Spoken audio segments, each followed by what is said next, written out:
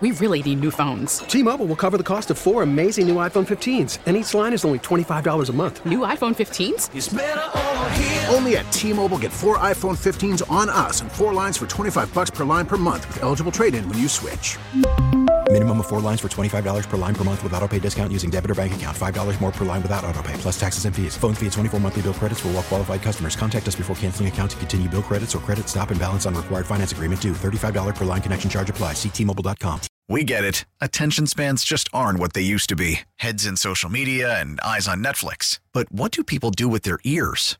Well, for one, they're listening to audio. Americans spend 4.4 hours with audio every day. Oh, and you want the proof? Well, you just sat through this ad that's now approaching 30 seconds. What could you say to a potential customer in 30 seconds? Let Odyssey put together a media plan tailor-made for your unique marketing needs. Advertise with Odyssey. Visit ads.odyssey.com.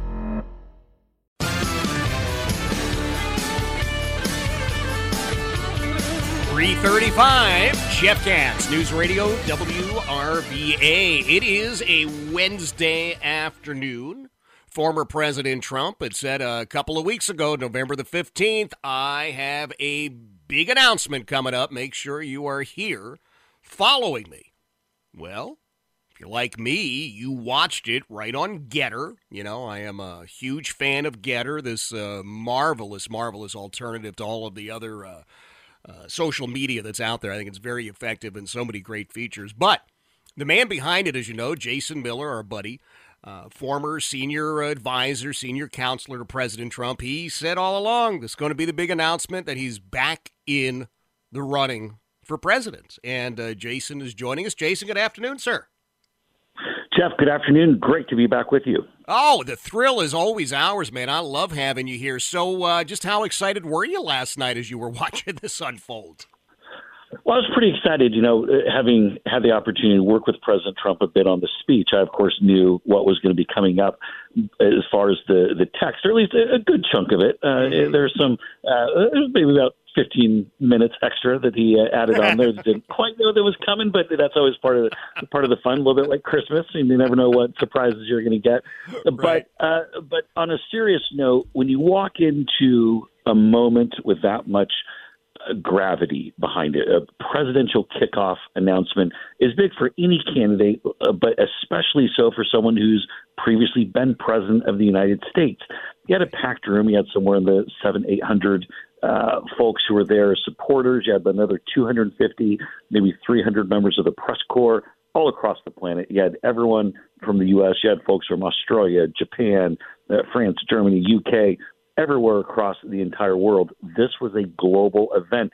And when you feel the electricity and the excitement, and then when he backs it up on stage by delivering the focus message they did, people there really snap back and say, you know what, this is why I backed him in 2016, why I backed him in 2020. We're going to go win it again. All right. So you're all on board with, we've got an extra G in it now, right? Make America glorious and great? No, it's it's MAGA, Make America Great Again. No reason to go and mess with success from the first version. So we're not doing the again. It's just Make America Great Again. But I think what the president did last night that was smart is that in addition to going after, say, the base economic issues, of course, whether it's reversing America's decline, taking on inflation, he also went and spoke, I think, very much to the people who are disaffected by politics, who just don't feel that any politicians speak to them. When he talked about being your voice, when he said this is going to be your campaign, when the run that he did talking about taking on the establishment was one of the more pivotal sections of the speech. It's been getting pickup all across on different media outlets that you can't have a conventional candidate. You need to have somebody who's different, who's willing to fight the establishment, fight the swamp. That line on term limits got a standing ovation when he talked about making it so members of Congress can't do trade stocks while they're getting inside information or going to become lobbyists when they're done with Congress. Also big applause lines. But it just reminds you of how big Drain the Swamp was when everyone started chanting it.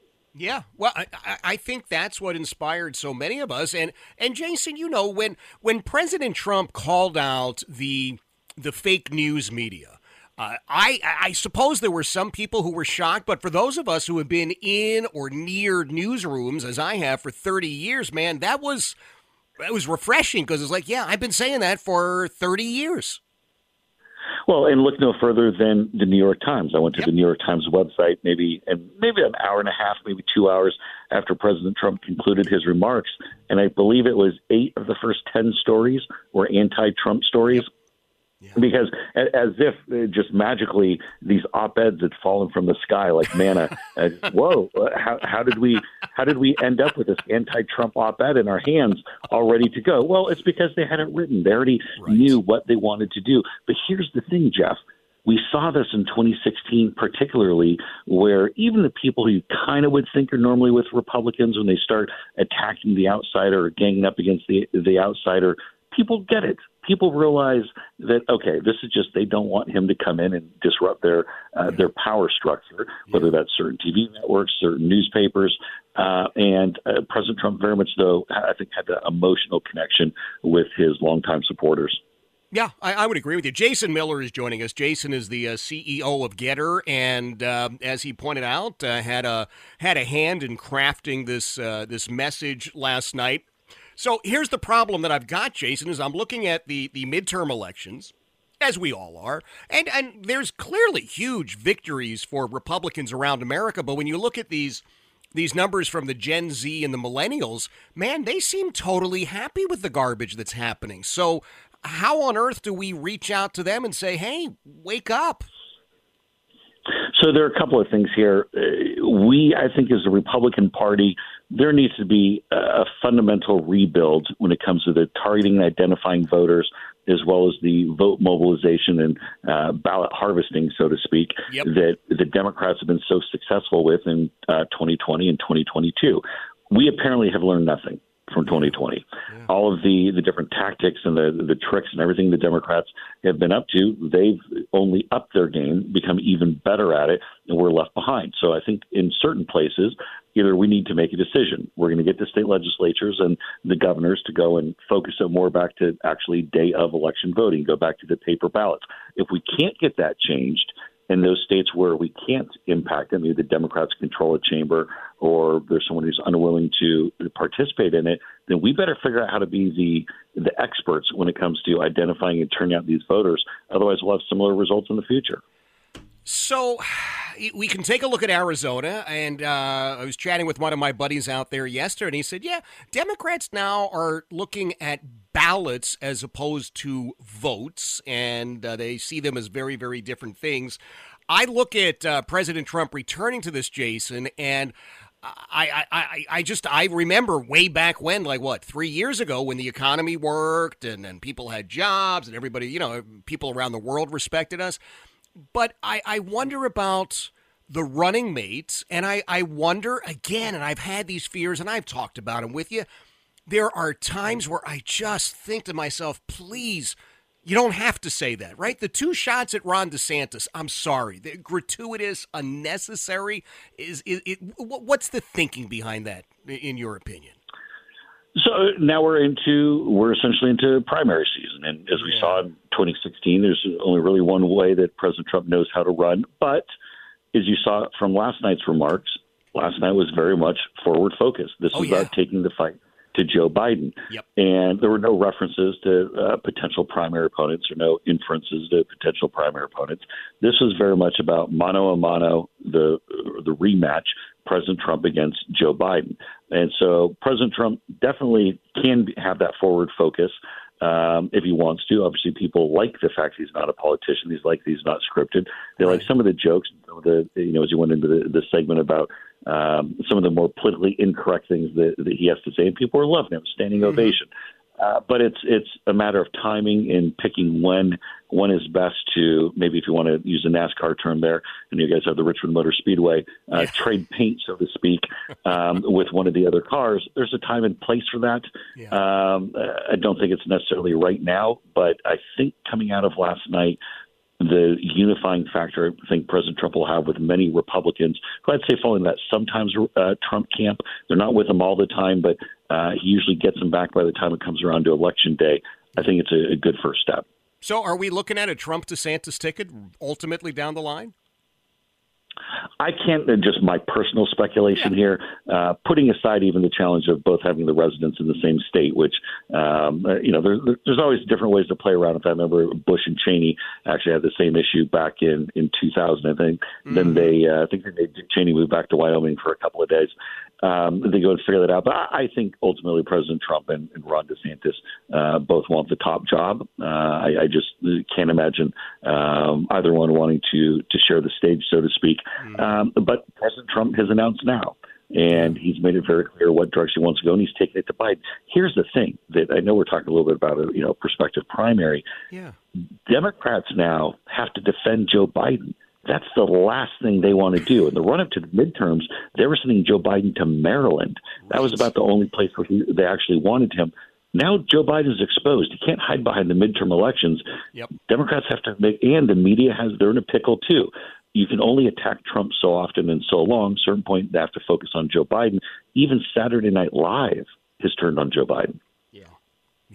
Yeah, no, it's a great point, Jason. I think they're all very, very valid points. I would love, as a longtime Republican, as a devout conservative, I would just love our side to get our collective acts together and gosh, just be unified. I don't think I've ever said this before with the same level of gravity. I really do think that this next presidential election is it. And if it goes the wrong way, man, I don't know how we bring this country back to what it ought to be. I think it's lost at that point. I think you make a really good point, because it is truly remarkable that the country could go into such a rapid decline after only 2 years. Inflation goes from 1% to 9%.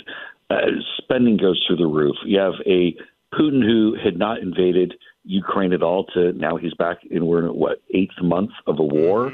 Mm-hmm. Everyone's freaked out yesterday that we're going to have an Article 5 violation with NATO and we're going to be on the brink of nuclear war. You see Xi Jinping, who's now effectively president for life. He's the king for life. With regard to the CCP, it's probably a matter of when, not if, he makes a move on Taiwan.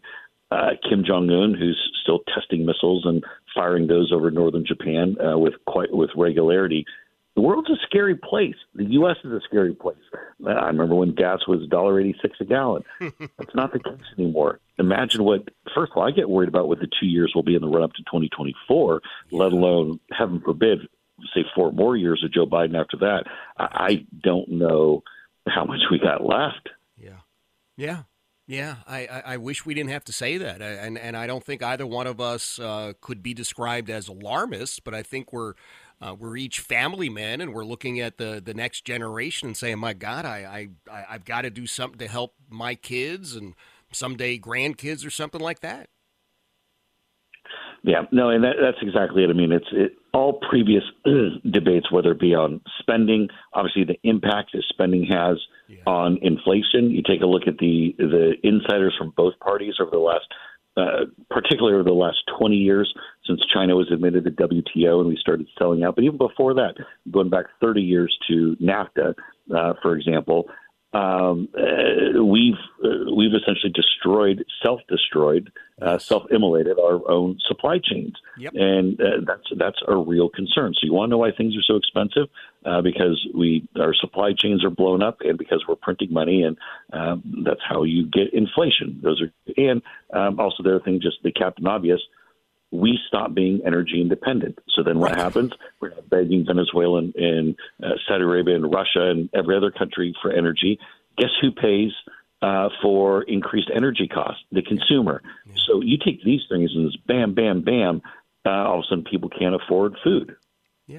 Yeah, and that is exactly where we are. Listen, Jason, I always appreciate you making time for us. I mean that from the bottom of my heart. I continue to enjoy and, I love Getter. I think it's a great platform. I'm happy to be part of it, and I'm looking to the future, and I appreciate you joining us.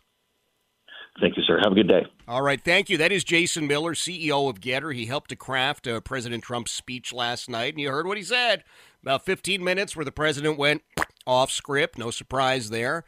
But last night's speech I thought was extremely presidential. I thought it was forward-facing and forward-looking, and I think that he took it right to Joe Biden, which I think is exactly what has to happen. I still have questions. I'm not going to lie to you. I don't want to sit and say, yep, this is it. It's all good to go. I believe the future of this country hangs in the balance. And if we screw this up, man, we can say fare thee well to the United States of America, because that'll be what? 248 years? That's a good run as far as countries go. It really is. 346, Jeff Katz, News Radio WRVA. We really need new phones. T-Mobile will cover the cost of 4 amazing new iPhone 15s, and each line is only $25 a month. New iPhone 15s? It's better over here. Only at T-Mobile, get 4 iPhone 15s on us and 4 lines for $25 per line per month with eligible trade-in when you switch. Minimum of 4 lines for $25 per line per month with autopay discount using debit or bank account. $5 more per line without autopay, plus taxes and fees. Phone fee at 24 monthly bill credits for well-qualified customers. Contact us before canceling account to continue bill credits or credit stop and balance on required finance agreement due. $35 per line connection charge applies. See T-Mobile.com. We get it. Attention spans just aren't what they used to be. Heads in social media and eyes on Netflix. But what do people do with their ears?